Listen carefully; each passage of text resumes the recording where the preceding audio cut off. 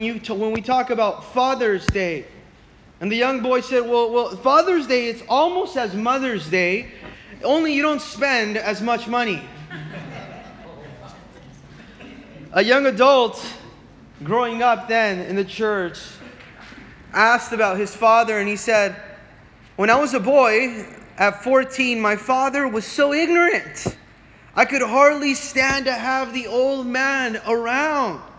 And when I got to be 21, I was astonished at how much the old man had learned in 7 years. It wasn't the old man that had learned, it was the son that learned and grew in 7 years. What about the grandfathers that we have here, possibly? Right? A grandfather was asked, you've been a father and then a grandfather now.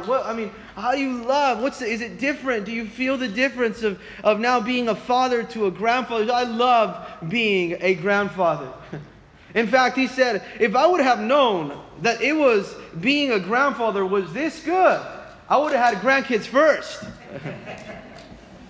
Today we want to thank and commend the fathers for being at church, for their hard work, and for being here.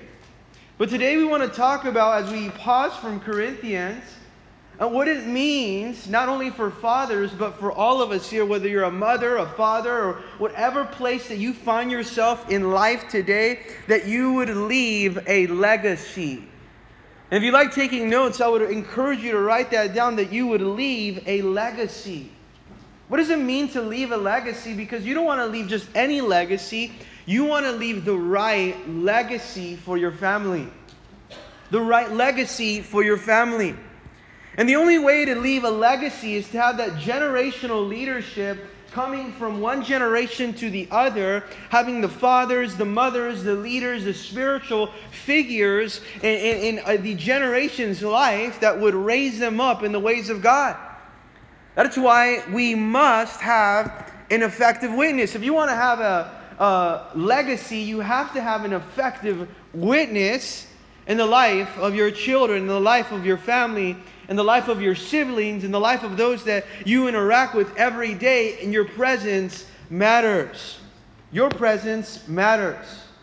As fathers, I'll tell you this. We're called to be the priest, the protector, and the provider of our homes. In that order. You're called to be the priest, the pastor of your home. The number one shepherd of the home is the father there. The priest. But also the protector, one that protects the home, one that provides that safety. But also the provider, one that works hard to meet the needs of the home. It's the father's responsibility. It's not the mother's responsibility, it's the father's responsibility. The priest, the protector, and the provider. And as a father, or as a figure, a spiritual father figure, it's important that we realize that we're either leading our families closer to God, or we're leading them away from God. You would say, well, I don't have any children. Well, I'm not a father. Are you leading those around you closer to God? Or are you leading them away from what God has for them? Your primary responsibility is to commit to raise your family, your children specifically, your wife as well, in the ways of the Lord, to be leaders in the home. To raise up godly men, to raise up godly women, right? I think so many times, even in our time today, fathers are more concerned about giving their children the best shoes, the best house, the best schools, the best cars, instead of giving them the Word of God. Your primary responsibility is to give your children the Word of God. That is your primary responsibility. That comes before anything, that you give your children the Word of God. You see, raising your children is about much more than raising your child. Raising your children is about much more than raising your child. You have been given the sacred trust by God to raise the future. Don't think about, I'm just raising my child. No, you're raising by God's sacred trust. He's entrusted you to raise the future of now our culture, our society, and of our world. That's what has been said before. You show me your children's faith, and I'll show you your children's future. How does your children's faith look? Because the way their faith looks, also their future looks down those same lines. You see, one of the greatest things also that a father can do, and I'll tell you this, one of the greatest things that a father can do for his children is to biblically and to visually love their mother. You want to be able to impact your children, then show them that you love their mother. Show them that you care about their mother. Show them that you really want to spend time with their mother. That's one of the best ways to minister to your children, by the way that you treat their mom. And if you're not treating their mom well, guess what? You're not going to be able to minister to them no matter what. Because that is the primary responsibility, to lead them to the Lord, but also to show them what it means to be a man of God and a husband of God. Today we're going to go over 4 major points, if you love taking notes. And the first one is the need of a father. The second one is the exhortation to the fathers. The third is the work of a father. And the fourth is the love of the father. The love of the father. We're going to, at a glance, look at the first 2, and it applies to all of us. Whether you're a father, a mother, or you're not any of them. Because soon enough, maybe God's calling you to a position of a father, or maybe you're a mother and you want to know what it's supposed to look like, or what does it mean to be a parent.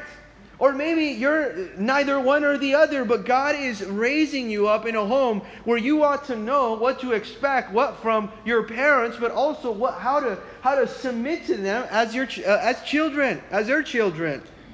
Right? And the first one is the need of a father. Because in order to leave a legacy, you have to have a father, here we go, present. See, today we live in a very fatherless generation. A very fatherless generation. We need fathers. What did Paul say in 1 Corinthians 4:15? He says, for though you might have 10,000 instructors, you might have 10,000 instructors or guardians or guides or supervisors or caretakers, he's telling them, in Christ, yet you do not have many fathers. You need fathers. For in Christ Jesus I have begotten you through the gospel, therefore I urge you, imitate me. You know what he's saying? Although you might have a lot of people that raised you up in the Lord, that maybe taught you the Word of God, that were instructors, that were teachers, that were guides, that were guardians, that were caretakers for you, even in the faith, you do not have many fathers. So we need fathers in our generation. But what does it mean? What does Paul mean here? He's talking about a leadership. He's talking about a leadership with the authority not of an instructor, but with the authority of a father. You see, there's a difference there. God's called you to be more than just an instructor. He's giving you the authority of a father. It's different than just an instructor. It's different than just any other role. There's only our Heavenly Father that we have, and then one Father that we're privileged that God has earthly given to us. I remember being at a soccer game one time and noticing how the role and the authority of a father no longer means what it once meant. And this coach that was on the sideline had his own son in the team. And it's the team that he was coaching. And he's there coaching the kids from the sideline and yelling at them like, you go over here, you move over here, and strategically trying to put them in the right place, right? And he starts to now try to coach his son. And he's out there yelling at his son. And he said, hey, you listen to me. Right here, I'm your coach. I'm not your father. And I start to think to myself, when did coach become elevated above father? When was it more important to be a coach than a father? You might have many coaches, you might have many instructors, you might have many guides, but you're in need of a father. What kind of a father was he talking about? Of a symbol of a father, of an authority, one that genuinely cares and concerns, one that has a love. Now, for those that he's leading. An example worth imitating. But today, fathers are missing in action. We live in a fatherless society and generation now that affects our entire culture and world around us. Today, fathers need to step up to the plate. They do. They need to step up to the plate. It's been said before, the most endangered species in America is not the spotted owl or the snail darter, but it's the responsible father. It's the most endangered species now. The responsible father. Fatherless child or children statistics show us that 63% of youth suicides are from fatherless homes. 90% of all homeless and runaway children are from fatherless homes. 85% of children who show behavior disorders come from fatherless homes. 71% of all high school dropouts come from fatherless homes. Here, 75% of adolescent patients in chemical abuse centers come from fatherless homes. 85% of all youth in prison come from fatherless homes. Fatherless boys and girls are twice as likely to drop out of high school, twice as likely to end up in jail, 4 times more likely to need help for emotional or behavioral problems. Do we need fathers? Yes, we do. We're in need of fathers. We're in desperate need of fathers. But what kind of fathers do we need? We need godly fathers. We need godly fathers. You see, any man can have a kid, but it takes a true man of God to be a father. To be a father, to father his children. The need for fathers. Number 2, the exhortation to fathers, and this can actually apply for both men and women, to those that are raising up, mothers and fathers that are raising up children. In Ephesians 6:4, it tells us this very clearly. And you, fathers, do not provoke your children. What is it? The exhortation to the fathers, to the parents? Do not provoke your children to wrath, but bring them up in the training and the admonition of the Lord. It's an exhortation to parenting. An exhortation to what it means to bring up someone in the Lord. A child. Or maybe somebody else. Maybe you get to be a father figure, a spiritual figure in someone else's life. And it says, do not provoke your children to wrath. Don't hear provoke means do not discourage them. Don't discourage your children to wrath, or to become angry, or to become discouraged, or to become disillusioned. What is it telling us here, Father? You ought to father your children the way God fathers you. Not humiliating them, not embarrassing them, but loving them. And how does it say here, but bring them up in the training and admonition of the Lord? What is the training and admonition of the Lord? It says bring them up. I love that word that it says bring them up. It says don't discourage them first, but bring them up. See, the word to discourage means to put down, but then bring up means to encourage. Don't discourage, but bring them up. When was the last time you brought up your children? You brought up that person that you were desperately praying for, that you brought them up. That you not discouraged them, you brought them up. It's amazing here because sometimes the way of discouraging our kids or your children is simply by not providing encouragement. That's automatically sometimes discouraging. The way of discouraging your kids is simply sometimes but not by not providing encouragement. And here he's telling them, do not discourage them. In fact, encourage them. Bring them up. Bring them up. How does he want you to bring them up? Here, Paul, the exhortation that we get from God's word, but bring them up in the training. Well, the word for training means corrective discipline. You see, all parents are ready to correct and discipline their children, right? But the corrective discipline and admonition, or the teaching of the Lord. That's the training and teaching of the Lord. The training and teaching. So how do you bring them up? It means that you bring them up. It means that you bring them, that you come with them also to church, that you don't take them, you bring them. You are also showing up to church and the things of the Lord. You're bringing them with you. You see, the word bring them means to nurture the body or the mind. It means, and it has a form of suggesting a development by care and by pains. That's what it means to bring someone up. To nurture, to care by pains, by discipline, by correction. That's what it means to bring someone up. But then what is it saying? In the training, corrective discipline. How much training are you investing in your children? You know, today I was reading a book even earlier which said that when it comes to training, some people invest more training in their pets than they do in training their children. They don't want to train their children, but they're willing to train and spend the money to train maybe a pet. But when it comes to their children, I don't want to train them. I don't want to spend the time. I don't want to spend the resources. I don't want to spend the energy and make the investment in my children, but I will spend the attention and the investment in something else. So you have a responsibility. Ephesians here tells us to leave a legacy. Train them up. Bring them up in the training and admonition of the Lord. What does it mean to leave a legacy? It means to train someone up. It means to train them up in the ways of the Lord. And leaving a legacy is much more than simply passing on, I'll tell you this, the family name. Today we always think about passing on the family name, passing on the family pride, passing on the family culture. There's much more important things in the family culture and the family name, I'll tell you that right now. You know, you belong to a bigger family, and that's the family of God. And there is no greater name, no more important name than the name of the Father and the Son, Jesus Christ. You see, that's what it means to leave a legacy, not pass on your name. A legacy involves passing on the kingdom worldview. That's what it means to leave a legacy. It means to pass on a godly perspective, whether it involves a son or a daughter. That's what it means to leave a legacy.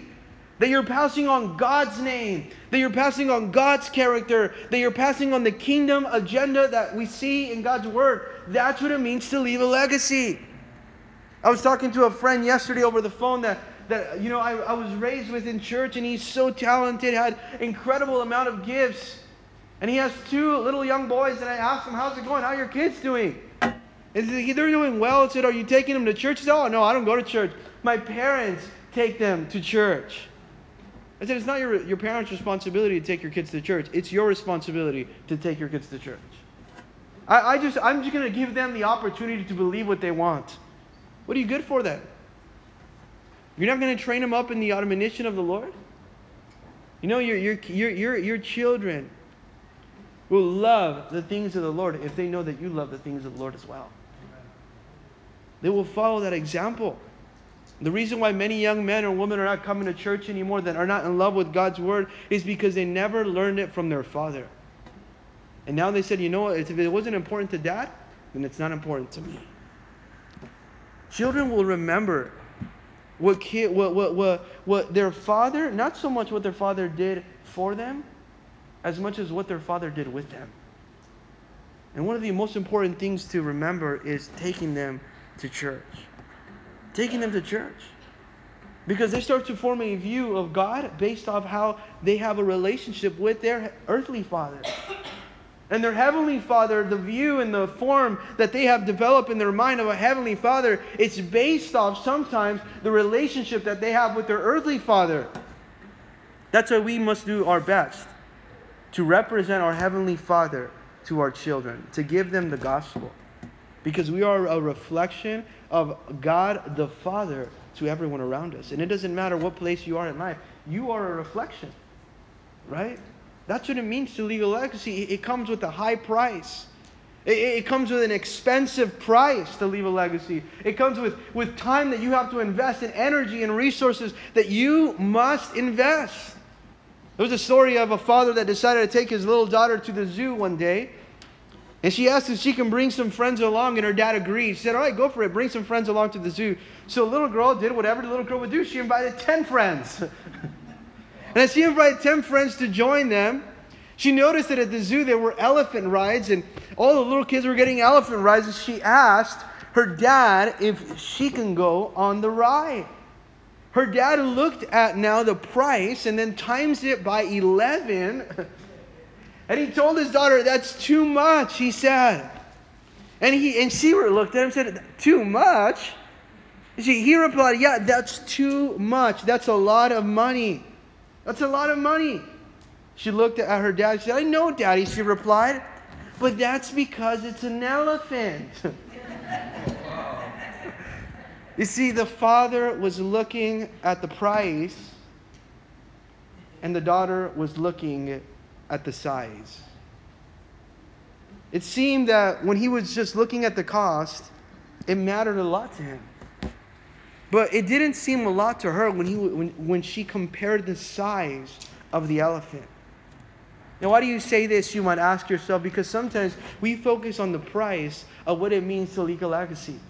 the price of time, the price of investment, the price of energy, the price of resources, among many other things. Instead of focusing on the size of the legacy and the impact that you are producing in the lives of other people, and then you start to realize it's worth every single investment because of the legacy that it's producing in the life of not only my wife, my children, my co-workers, my sibling. It's worth the investment to leave a legacy. Don't look at the price of the legacy. Look at the size of the impact that the legacy has. We're at 1 Thessalonians chapter 2, now verse 10. And we start to learn here that Paul is a spiritual father to the church of Thessalonica. And he tells us how he has a calling and a responsibility. That it is hard work to be a father.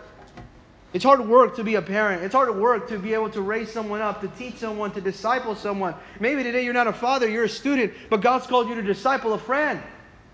To be that type of form of discipler in the life of somebody else. To give them the name of Jesus, to give them the testimony of Jesus, to give them the witness of Jesus. And you, by discipling, are entering into the role that Paul is about to talk about. By discipling a co-worker, discipling a friend, discipling your own children, discipling your spouse, right? You are going to enter into the calling and responsibility here that Paul is talking about. And it's hard work. We don't have time, and we can't be lazy fathers. We can't be lazy disciplers. A little boy had to write about his dad a report at school. And then he went up to read it. And he got a little paper, stood up in class, and he said, my dad can climb the highest mountain. My dad can swim the biggest ocean. He can fly the fastest plane. He can fight the strongest tiger. My dad can do anything. But most of the time, he just takes out the trash. Being a father is hard work. Being a father is hard work. It's not all talk. It's hard work. And look what Paul says here now as he's fathering, now discipling, raising up here the church of Thessalonica with the love of a father as he's investing in others. I want to ask you, are you investing in others? It doesn't matter what place you are in life. You must be investing in others. Because when you're investing in others, now you are living a life of an effective witness. If there's anything that we want to be, is an effective witness. You can't leave a legacy. You can't pass on God's name. You can't pass on His character. You can't pass on the kingdom agenda until you first have lived an effective witness. That's what it takes first. Can't do anything until you live an effective witness. Yesterday we were at a men's breakfast, and the pastor that went up before to give some words of encouragement, I love what he said. He says, everyone's a witness, guys. He told the men, everyone's a witness, man. Just some of you guys are bad witnesses. You see, we have to learn to be a good witness, an effective witness for the Lord. 1 Thessalonians chapter 2, verse 10, it says here, you are witnesses. This is amazing. What does it mean right here? That Paul cares about his witness. Do you care about your witness? We're going to learn here, it says, about him being a witness. You are witnesses, and God also, how devoutly and justly and blamelessly we behaved ourselves among you who believe. Why don't we pray? Lord, we thank you, God, for your word. We thank you, Lord, because we can pray in the middle of the message. We thank you, Lord, that we can ask for your direction and your strength. I pray, Lord, that we would live a life of an effective witness. A life that matters, Lord, for your kingdom. In Jesus' name, together the church said, amen. It says here, you are witnesses, and God also how devoutly, number one, devoutly is the one characteristic. Number two, how justly is number two in the characteristic. And how blamelessly, it says, we behaved ourselves among you who believe. So now it's calling us, if we're going to live a life of effectiveness or a life of a witness that is effective, we must live a life of transparency. You know what's missing in leadership today? Is transparency. It doesn't matter where you are. We need to live lives of transparency if we're going to impact anyone else's life.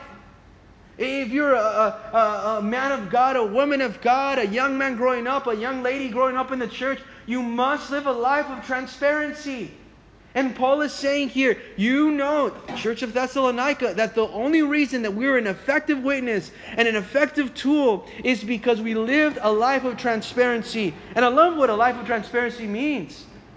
Because transparency has everything to do with accountability. Accountability. It means that you're not living a private life. You're accountable. And it says you are witnesses. You and God are witnesses. What does it mean, you and God? It means that someone is always watching. Whether it's the children, whether it's those at work, whether it's your siblings, but somebody is always watching your life. You might think nobody's watching because nobody's around, but I love that he includes there God. You're witnesses and God is also a witness. And he tells them, you are witnesses. You know this. You know that you're a witness, that I have lived a transparent life now. How has he lived a transparent life? In his public ministry, in 3 different qualities. And he gives us that example. And I pray that today we would leave with those 3 qualities really honed into our hearts. Because if we don't have these, then we cannot leave a legacy to anyone. We cannot effectively witness to other people. We cannot effectively disciple someone else. We cannot raise them up in the ways of God, anyone, unless we have these 3 things. So what does it say? In order for me to put myself in a position of influence, I first had to put myself in a position of obedience. If you want to be influential, first you have to be obedient. And it tells us here how devoutly, number 1, what does it mean to be devout? It means to be pure. It means to be holy. It means to be godly. Number 1, you want to have an influence, you must be pure, you must be holy, and you must be godly. You know yourselves how devout, how godly, how pure, how holy I behave myself. You try to lead anyone without being pure, holy, or godly, you're not going to lead them into God's name, into God's character, into God's kingdom agenda. You're not going to lead them there because you're not being devoutly. God has called you to be devout as a mother, as a father. That means that you're pure, that means that you're holy, and that means that you're godly. You are a witness that I've been devout. He's saying, I've been an example for you to follow, and I've lived here in verse 10, I lived a certain way. I didn't just live the way I wanted. I lived a certain way because I knew you were watching. You know, it's interesting when, as a parent, you understand that your children are always watching and they want to do what you want to do. They like to touch what you like to touch. They want to be involved in the things that you're involved. And so likewise, your friends that love you, they're interested in being a part of your life and you want to disciple them. Guess what they're going to do? They're going to watch you. And you know, I've been so accountable. I've been so transparent. I love that in verse 2 of this same book, 1 Thessalonians, verse 2, look what it says in verse 1. Chapter 2, verse 1. For you yourselves know. Look, they knew. That's transparency. They knew. They did not know. It wasn't like they didn't know. They actually knew his life. You know when transparency starts to become very static and foggy? When we don't let other people know what we're doing. When they can't see the devout, the just, the pure. In verse 2, then it goes, but even after we suffered before and were spitefully treated at Philippi, as you know. They were an open book. They had an open heart. They made themselves available. They loved them. And because they loved them, they allowed them to be a part of their life. And it said, and you know again. Let's go to verse 5. For neither at any time did we use flattering words, as you know. Why does he keep saying you know? Because he wants to be transparent. If you want to be transparent, you have to let others come into your life and be able to examine your life and say, look at my life. I live devoutly. But what's the second characteristic of how he lived in verse 10? It says, he also lived justly. Justly. Justly means fair. Justly means honestly. Justly means with integrity. That's what it means, justly. It means that you don't have a double standard. It means that you don't have different weights that are measuring now the outcome. It's just. It's honest. It's fair. It's full of integrity, right? And not only did I live pure, holy, and godly here, Paul is saying, but I also live fair and honest. You can't disciple someone. You can't raise them up to the Lord. You can't give them the Lord's name. You can't lead them to the character of God or give them the kingdom agenda that's found in God's word unless you live justly. That means fair. That means honest. That means not double-minded, single-minded, singleness of mind, integrity. But then he also lived in another way. He lived not only devoutly, not only justly, but also in verse 10, blamelessly. Blamelessly has the now definition of without blame. That you cannot bring up an accusation against that person. They have faithfully fulfilled an obligation. That's what it means to be blameless. They faithfully fulfill an obligation. You see, you want your children, maybe a spouse, maybe your co-workers to really come to know Jesus, to have an impact, the disciple to really impress now the name of God, the kingdom of God, the word of God. It starts with your life. It starts with the devoutly. It starts with the justly. It starts with the blamelessly. But what do they do devoutly, justly, blamelessly? They behaved among you who believe. It's about the way that you lived among them. You see, because there's more than one way to give a message. Sometimes we want to give a message by speech, but people are wanting to see the message by sight in your life. And the only solution for either men or women acting badly in our society, in our culture, or fathers and mothers for acting badly, the only solution for that is for other men and women of God to start acting godly. That's the only solution. But then in verse 11, look what he's telling us now. As you know, again, transparent to a life of encouragement. You want to be a discipler of God, you have to live a life first of transparency, but then you must live a life of encouragement. As you know how we exhorted, the word exhort also comes from the word encourage. It also comes from the word build up. We exhorted here, we encourage now, and comforted and charged every one of you as a father does to his own children. What is he teaching us here? What does it mean to do this? He exhorted, he encouraged. How do you encourage someone? Simply way of encourage someone maybe is to tell them that you love them.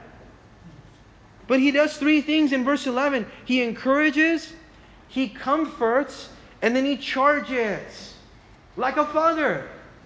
And for us to see the difference that take place in other people's life, it's going to start with encouragement, it's going to start with comfort, and then it's going to go with a charge. You sometimes want to charge things without having first encouraged and comforted. I charge you, I expect this from you, I want this from you, and you're charging, you're insisting, you're demanding something without first providing the exhortation or the encouragement and the comfort that that person would need.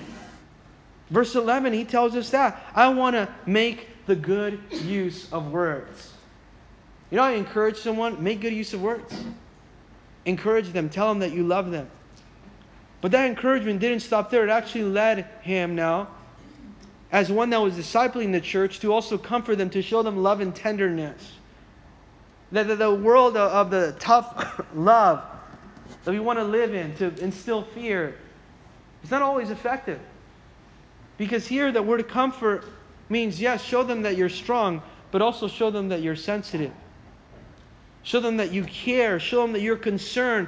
Comfort always talks about concern. And he says, you know how I acted here? It says, I exhorted, I comforted, and I charged them with every one of you. Charge is what? He demanded, he implored, he taught them. As a father does to his own children. You see, first he lived a life of transparency, so that he can live a life of that encouragement, so that in verse 12, he can live a life of an effective witness.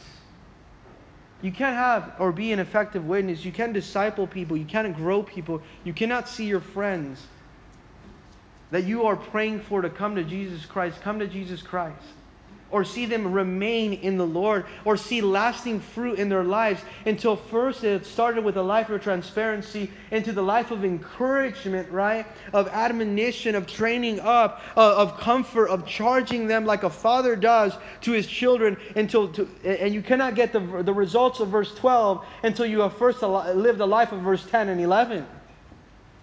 Sometimes we want to see the results of verse 12, but we don't want to live the life of verse 10 and 11. What are the results of verse 12? It says that you would. So he's saying you're going to live a life of transparency, and you're going to exhort, comfort, and charge, so that you can have, or so that you would walk worthy. This is the life of an effective witness. This is the goal now. That you would walk worthy of God who calls you into His own kingdom and glory. It's about the kingdom of God and the glory of God. So that you would walk according to the kingdom of God and according to the glory of God. And that word worthy means it's so that you would be found acceptable to God and His kingdom. That you would be approved, that you would be holy. That you would be approved and you would be holy. But if you want to see that, it has to start first with verse 10 and 11. We're living a life of transparency and living a life of encouragement. Isn't this incredible right here how he says that you devoutly, justly, and blamelessly lived, Paul. And not only did he live this way, but then his actions demonstrated that he exhorted, comforted, and charged. So that he can get the outcome of verse 12 that was the lasting fruit. In 3 John, the only chapter of that book, verse 4, it says, I have no greater joy than to hear that my children are walking in truth. No greater joy than to hear that. But in order to first hear that, we have to have the life of transparency. We have to have the life of encouragement so that we would see them walking worthy as God who calls you into His own kingdom and His own glory.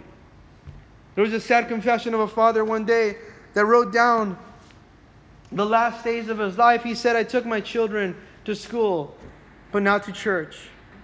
I taught them to drink, but not of the living water. I enrolled them in Little League, but not in Sunday school. I showed them how to fish, but not how to be fishers of men. I made the Lord's Day a holiday, but not ever a holy day. What are we doing in order that we would leave a legacy? And again, I encourage you, this doesn't mean only if you're a father. It involves all of us. It includes all of us. It talks about all of us. How we ought to live in order for us to leave a legacy of a kingdom mentality that's for the kingdom of God and for the glory of God. We've talked about what the need of a father is. The exhortation to the father. The work of the father. But now let's talk as we close the love of the father. What is the love of the father? Well, the love of the Father is displayed so simply, and maybe because you didn't have a loving Father, that it doesn't mean that your Heavenly Father is not present, that your Heavenly Father doesn't love you. He does love you. In the gospel, you know that you have a Father and that He loves you. What does the gospel tell us? That for God so loved the world that He gave His only Son, that whoever believes in Him should not perish but have everlasting life. That is the gospel, and it tells you that God, our Father, loved us. But you also know that God is our Father because it talks about it through the Gospels in prayer.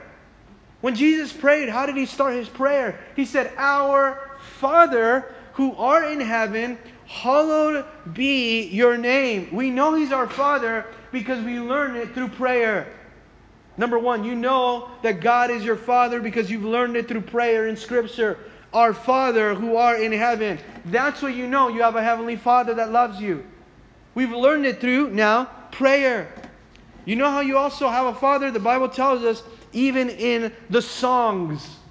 Even in the songs of the Bible. We learn it in the prayer that we have a Father. We also learn it in the songs of the Bible, in the Psalms of King David. What did he say? Psalm 68, verse 5. A father to the fatherless, a defender of widows, is God in His holy habitation. Now in prayer we know that we have a Father. In the songs we know that He is a father to the fatherless. That He is a defender of the widows. Here it says, is God in His holy habitation. He's a father to the fatherless. But we also learn about our Father in prophecy. We learn about our Father in prayer. We learn about our Father in songs. We also learn about our Father in prophecy. You know what we learn about our Father in prophecy? Isaiah 9:6. What does it say? For unto us a child is born, unto us a son is given, and the government will rest upon His shoulders. His name shall be called Wonderful, Counselor, Mighty God. Here we go. Everlasting Father, Prince of Peace. Isn't this amazing? You're telling me that in the prayer, God's telling me that He's my Father. You're saying that in the songs, God says that He's my Father. Now you're saying that in the prophecy, God's saying that He is my Father. Yes. And I pray that today you would know God's everlasting love as your Father. That He is your everlasting love. Everlasting Father. In spite of suffering, in spite of pain, that nothing in the past, nothing in the present, nothing in the future can separate you from the love of the Father.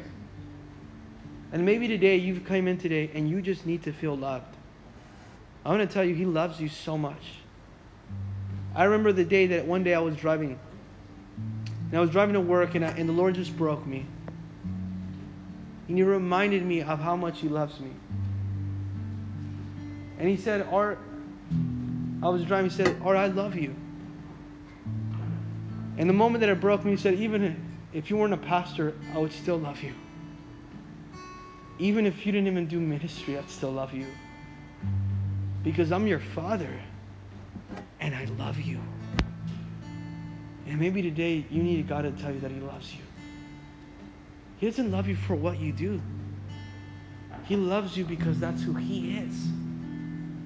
And nothing in the past, nothing in the future, nothing in the present will ever separate you from the promise of the Father's love.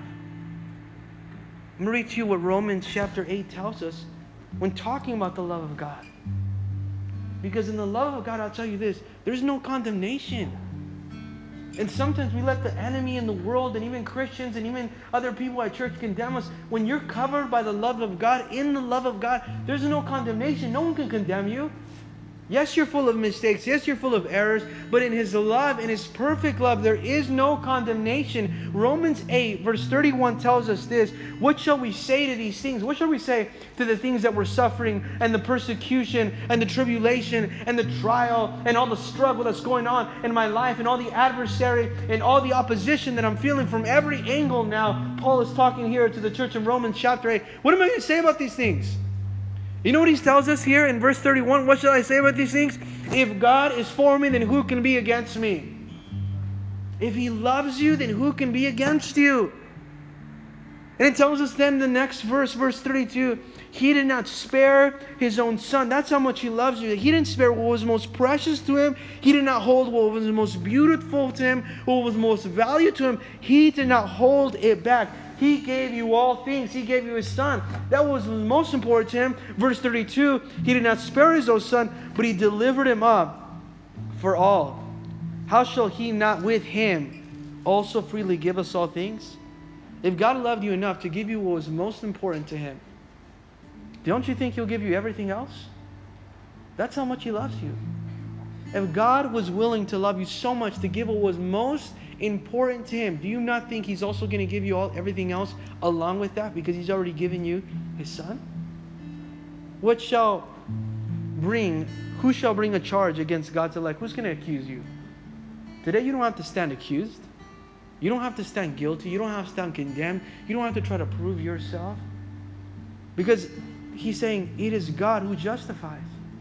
God's already forgiven me. I'm no longer guilty. God makes you right. Then who can condemn me? If God's made me right, then who can condemn me? Who can point the finger at me? Here Paul is saying, who is he who condemns? It is Christ who died, and furthermore, also Christ has risen, here it says, and even is at the right hand of God, who always makes intercession for us. You know how much the Son also loves you? That He's standing right there by the Father at the throne room. And every time you have your accuser that's coming, the enemy, and is accusing you before the Father, the Son comes. Because of the Father's love, He sent His Son, that He died and rose again. The Son comes and He starts to plead your case against the adversary. And He starts to plead your case before the Father. He's saying, no, that person's forgiven. They're not guilty anymore. I died for them, Father. We love them. Remember, Father, we love them that much. They're not condemned. They're not accused. They're forgiven. They're clothed with mercy. They're clothed with grace. We love them so much. What does this tell us? That we can stand before the Father in love. And then here's the promise. Today I want you to leave with this promise. In verse 35 it says, who shall separate us from the love of Christ? You think tribulation? separate us? Distress, persecution, famine, nakedness, peril, a sword. As it is written, for your sake we are killed all day long. We're all counted as sheep for the slaughter. Yet in all things we are more than conquerors through Christ who loved us. For I am persuaded, verse 3, that neither death nor life, nor angels nor principalities, nor powers, nor things present, nor things to come, nor height, nor depth, nor any created thing shall be able to separate us from the love of God which is in Christ Jesus. Amen. Nothing can separate you from the love of God that's in Christ Jesus. Not even the darkest days will ever separate you from the love of Jesus.